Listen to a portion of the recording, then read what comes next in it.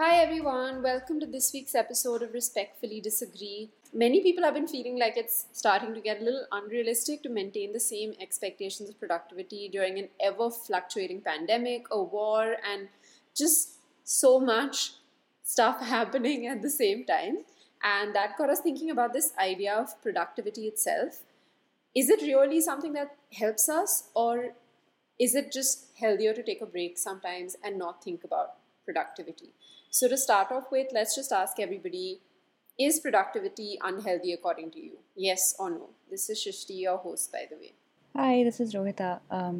I think I think it is. I think we live in an unhealthy society, so productivity helps us be healthy in that sense. But in general, it was applicable for factories and not for human beings. So I think, yeah, I don't think it's healthy. Hey, it's Carla, and I think it's extremely healthy. And especially so, perhaps, in times where you feel unsettled and disturbed by things outside of your control, and you have to find a way to power through them. I actually think it can be a bit of a balm. Yeah, I will stand in the middle as I often do. So, I am generally confused about this. But let's just talk about what productivity means to begin with, and what is it about productivity that makes like so many of us employees, students, everybody kind of focus so much of their energy on it. So productivity is actually an economic word, economic term and concept. It essentially means it's the output produced per unit of input. And initially, this was applicable to literally systems and factories, and it was used to measure the efficiency of big factories that produced all of the infrastructure that we have today. But sometime in 1959, when we started moving, when I say we, I mean like it started first with America, with the post Fordist model of production, started moving to quote unquote knowledge work. Um, then this idea of productivity shifted to human beings, to individuals. The onus of this output per unit of input shifted into individual human beings, and productivity then became personal. So I guess that kind of stayed, and that kind of ethos stayed since then. And but when you really look at it, it's economics, and that's probably why we all have such a hard. I wouldn't say all, obviously, but a lot of people have such a hard time grappling with it. Yeah, that makes sense. Rohita, I think you're back with it was capitalism all along. But I'm just trying to wonder, like, what is it about productivity that we perceive as being healthy? Like that's what you'd mentioned, right, Carla, that it gives you a sense of purpose, and especially when there's a lot of strife, it can help to center things. So what is it about productivity that can be healthy, or potentially like a source of comfort even, or a source of just like some kind of guidance?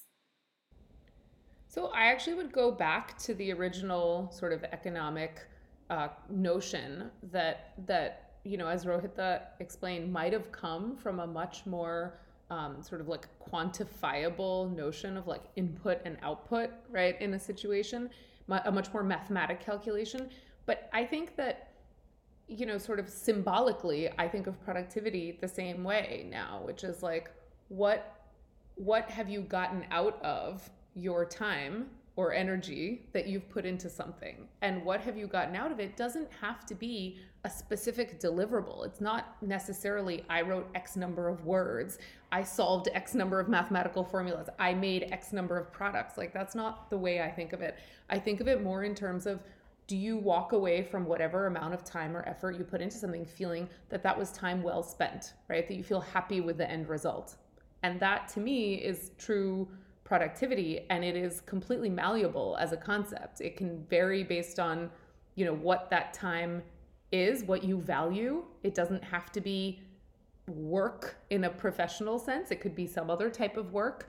I think that rest time can be productive if you identify, for example, that like this is really what I need right now, and in order for me to get over this, writer's block that I have, or in order for me to really tackle this emotional issue that I have, I really need to just spend, whatever, a few hours doing something different, even that can be in service of sort of being productive in a way, right? It's a more expansive definition of the word, but I think productivity is a very like comforting concept actually.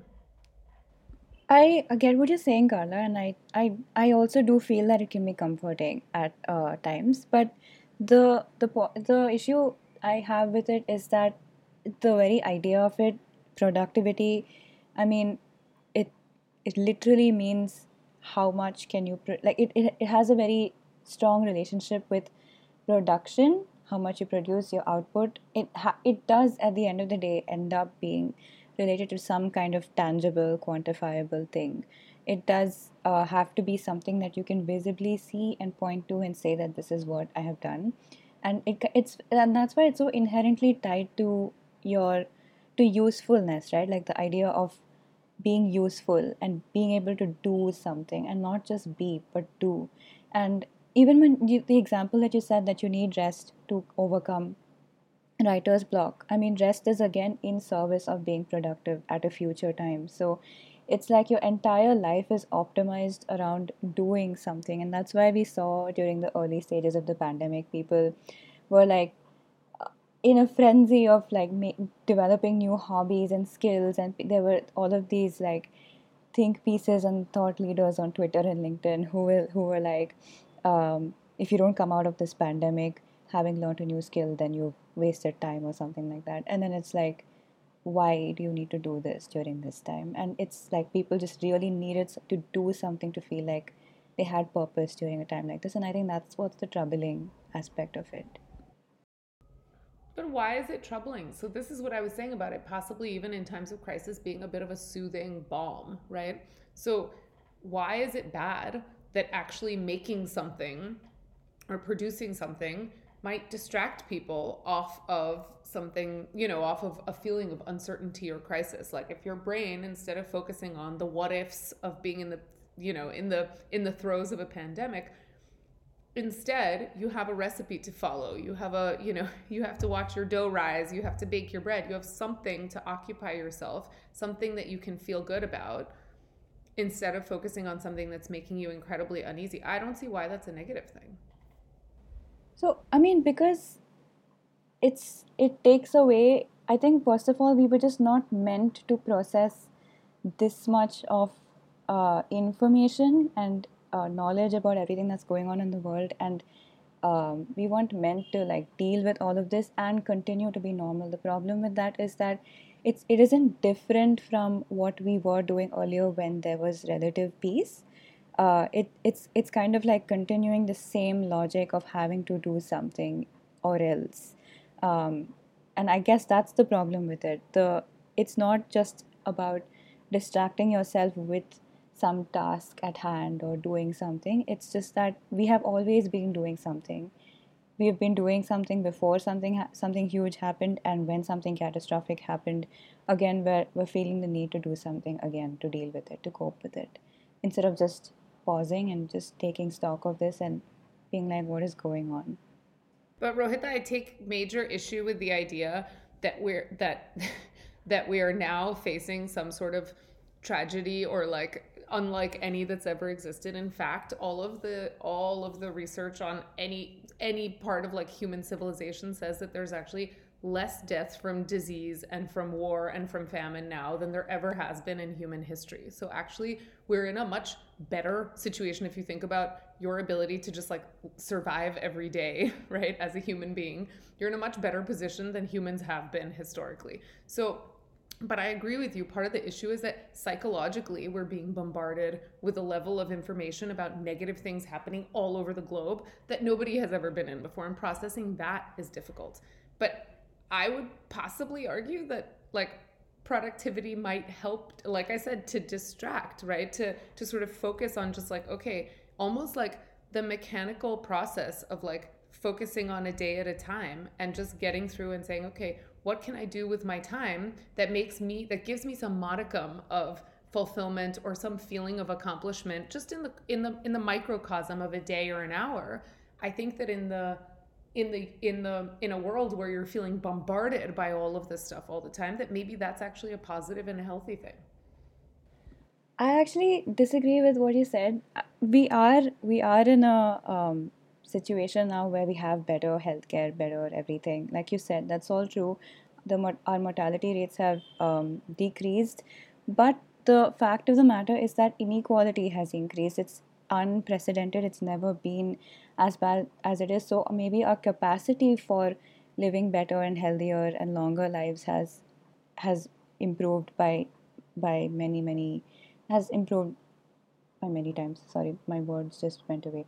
But but in terms of how many people can access it, that is changing. In terms of how many people, in terms of how many barriers to accessing it there are, that has also um, worsened over time. And I think the inequality is just steadily increasing year by year, not even decade by decade, and it's just getting worse. And but the logic by which we're expected to function remains the same across the board.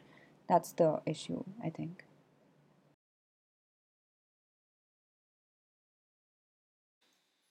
Okay, so I'm going to step in here, and clearly we're having a lot of disagreement after a while. So, yeah, I don't know why that's making me feel happy, I guess, in a dark way. But on that note, I think we should also maybe tease out some of the particular circumstances, because I'm sure that these ideas don't broadly apply to everything. But if we look at individual situations, maybe our stances will change a little bit, right? So let's just play a quick game and look at specific instances of how we deal with productivity, and is there a difference there between when it's healthy and when it's toxic.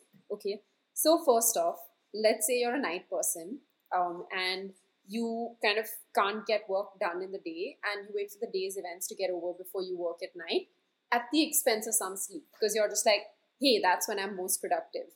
Is that healthy or is that unhealthy? That's really unhealthy.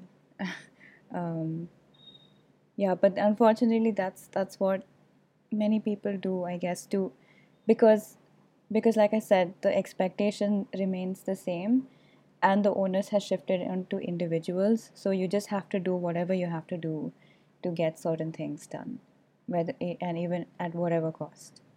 Sometimes, yeah. I agree, super unhealthy, but I think that that person should maybe examine that maybe the reason they're not able to focus during the day is that they're not getting enough sleep. Because that sounds like a major issue. But like, I'm just wondering, what's the problem with having a reverse cycle? Like, if you are a night person who works better at night, then why not just like have a reverse cycle of when you get stuff and when you don't, when you get stuff done and when you don't?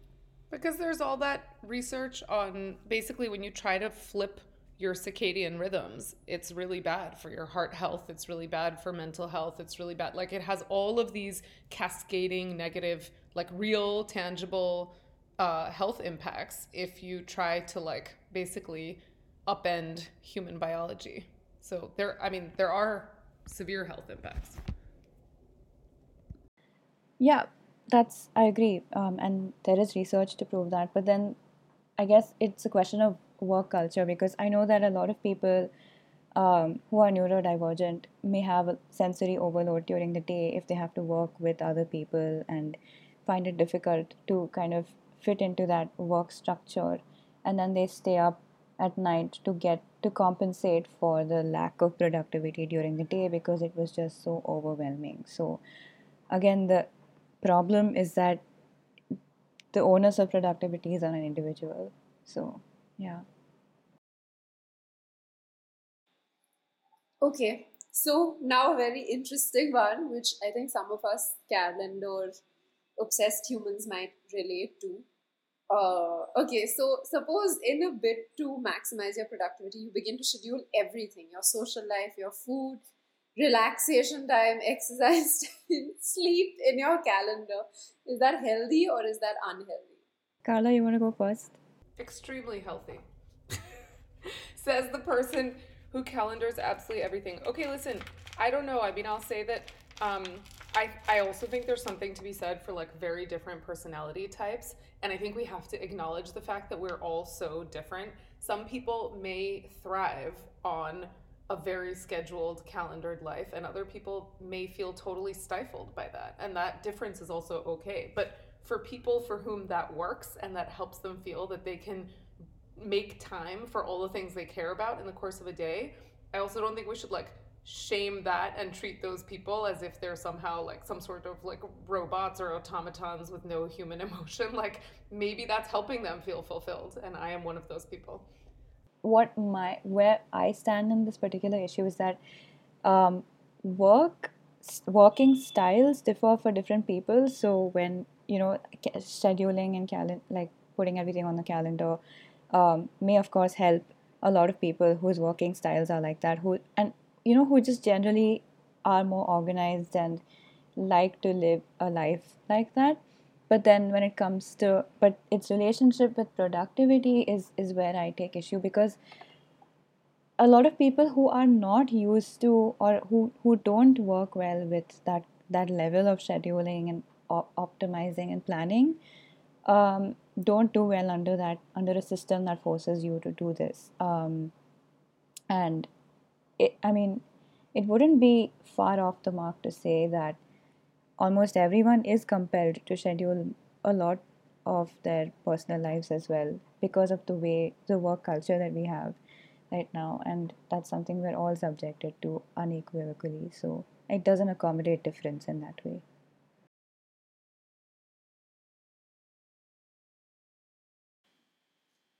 Yeah, I think, I agree with that as someone who also does a lot of extents. I'm somewhere in the middle of how much I calendar stuff, but I agree that sometimes you do get that like cliche vibe of like stopping and smelling the roses. Like, where's the time for that on your calendar?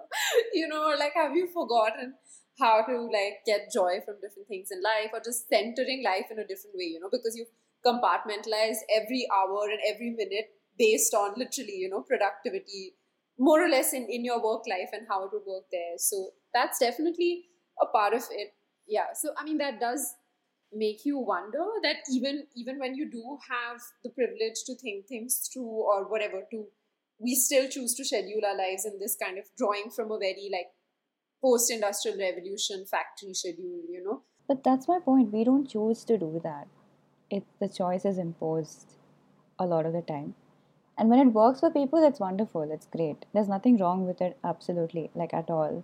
It's just that it doesn't accommodate differences. But Rohita, do you think we know how to exist outside of this kind of a model of productivity? Because I find myself thinking that in times where you do have free time or free space or whatever, what do you do with it is often a question. And there is that trope within very obviously, privileged, white collar, service class families that you retire at 60 and then what? It's fun for the first few years or whatever, but then you find a lot of people, going to work after they retire because they just can't deal with not having anything to do, quote unquote. So I do wonder that what do we even do with a model that doesn't rely on this? Like, I don't know if we have like an alternative that we know makes people happier. Yeah, and Shrishti, sorry, before you answer, Rohit, I'll say, I mean, this isn't only in retirees. Like, I've seen this with friends who are, let's say, between jobs, or they like burn out with one job or are unhappy, and they take a break. And people in their 20s and 30s who see this time of possible like rest with nothing to do as this like, this like golden thing that's hanging in front of them, right? And then it happens, and the first 2 weeks, they're in heaven, right? The first 2 weeks are like, oh, I slept late. I did exactly what I wanted. I went to lunch in the middle of the day. I did these like highly indulgent things that we never allow ourselves space for during the work week. And then after 2 weeks, they're bored and depressed. So, it begs the question, Rohita, like how much are we as human beings like hardwired to actually seek fulfillment in productivity, no matter what the definition of that productivity is? I don't think it's hardwiring at all. I think it's a natural consequence of having internalized this model of productivity, because we have grown up, we were born into this. It's not like we were born and then all of this happened later. We are literally born into this system. So we don't know anything else, and even if we do take time to rest, and then we find time where we don't have to be productive per se, we're still compelled by the same rules. Everything around us is still functioning in that way, and it just ends up becoming this internalization of this paradigm of usefulness. You feel like you're not useful, and therefore not contributing, not being valuable as a person if you're not doing something, and that's just really tragic, I feel, because you are inherently, and every person is inherently valuable, and they don't have to do anything to earn that or prove that to themselves or anyone else for that matter. So I agree that we don't know how to live outside of this paradigm because we just haven't seen it in our lifetimes. But yeah, and that's why I said in the beginning that productivity is a way to be unhealthy. It is a way to be healthy in an unhealthy society. So yeah. Let's talk about another specific situation that people find themselves in a lot of times, and particularly pertaining to this idea of like, is it just what being healthy looks like in an unhealthy society, right? Suppose you're in a mental health slump and you don't have the energy for work, you're feeling exhausted emotionally, mentally, but you push through and you get it done anyway. So, is that healthy or unhealthy? And how do we look at it, vis-a-vis this idea of being like productivity being a means of being healthy in an unhealthy society? Is it similar here, like it's a means of being healthy when you're in an unhealthy space? So this is a bit complicated, and I'll speak from personal experience here. It's kind of like this chicken and egg situation where your prescribed routine and productivity for to deal with like mental illness sometimes, but it often so happens that it is that very routine and productivity and all of that that led to the mental health slump in the first place. So I mean, if you're dealing with depression, you fall into these really paralyzing slumps where you just cannot do anything, get out of bed, etc. I mean, everyone knows this. It's a thing, but what makes the whole experience worse, at least for me personally, is the fact that I'm not doing something right now, and I feel this pressure. It's just like really almost it gets unbearable, the pressure to get up and do something and just be useful a little bit, but then you're unable to do that. But what puts that pressure in the first place? It's this culture of productivity, right? The culture of the work culture that we live in, and it's not just work culture. It's just like even as a student, like um, even in like college and school and stuff, like it was the same thing. If you don't manage to get yourself out of bed and do something, it just becomes a spiral. Um, but yeah, I don't know. So at this while on the one hand it makes it worse, on the other hand, when you finally do get up and do something, it kind of regains a sense of you feel like you're regaining a sense of control, and that's why mental health professionals also do try to urge people to do like little things, break down even the smallest tasks into smaller ones, and then just try to get something done. So it's complicated, I think. So, Rohita, when I've had those, well, and again, speaking entirely from personal experience, when I've had those slumps in my life, it actually coincides completely with times in my life when I've had no strong sense of purpose. Like when I've had nothing that I like need to do in a particular day, and I'm sort of like rudderless, right? And I don't have any sort of productive goal to work towards. That has actually been like the precursor to falling into one of these slumps. So it's interesting. I think that again, I'm back to the like maybe there's different personality types, and just genuinely some people who like thrive on those feelings of productivity. And I think like once you are that kind of person, it's actually incredibly valuable for your mental health to like keep moving with some consistency, which doesn't mean you have to be always working at a pace that is like backbreaking. It just means that you have momentum all the time. I will say that yeah, I get what you mean, because and for me the the thing that helps get me out of it to some extent is anything that's related to care and nurturance. So, I mean, if you feel like you have an obligation towards someone or some like a living sentient person or thing, then it really pushes and motivates you and helps you out of something. But then when it comes to having to do tasks, that's the thing that's like, I don't know. So for me, like my therapist prescribed, like not prescribed, but recommended getting a cat, like keeping a cat. So I'll have something to like take care of and all of that. So I mean, I guess it's very telling that things associated with care and love and nurturance are the ones that see you through something rather than things associated with something to do per se, rather than something to care for. Yeah, actually, that's really interesting to know, and like, yeah, it's such a nice way of looking at things. I guess there is a different way of centering ourselves and like being happier. The problem is that we've imposed this language of productivity on everything that we do. So I mean, we've imposed this language on care. I don't know, like caring for yourself, caring for loved ones, for even leisure, for activities that give you joy, something to do, like I don't know, baking bread in the pandemic or whatever. It was framed in the language of productivity, which is what made people feel like tired of that also. It was like, why do I have to keep doing something for the sake of doing it and not for the joy of doing it?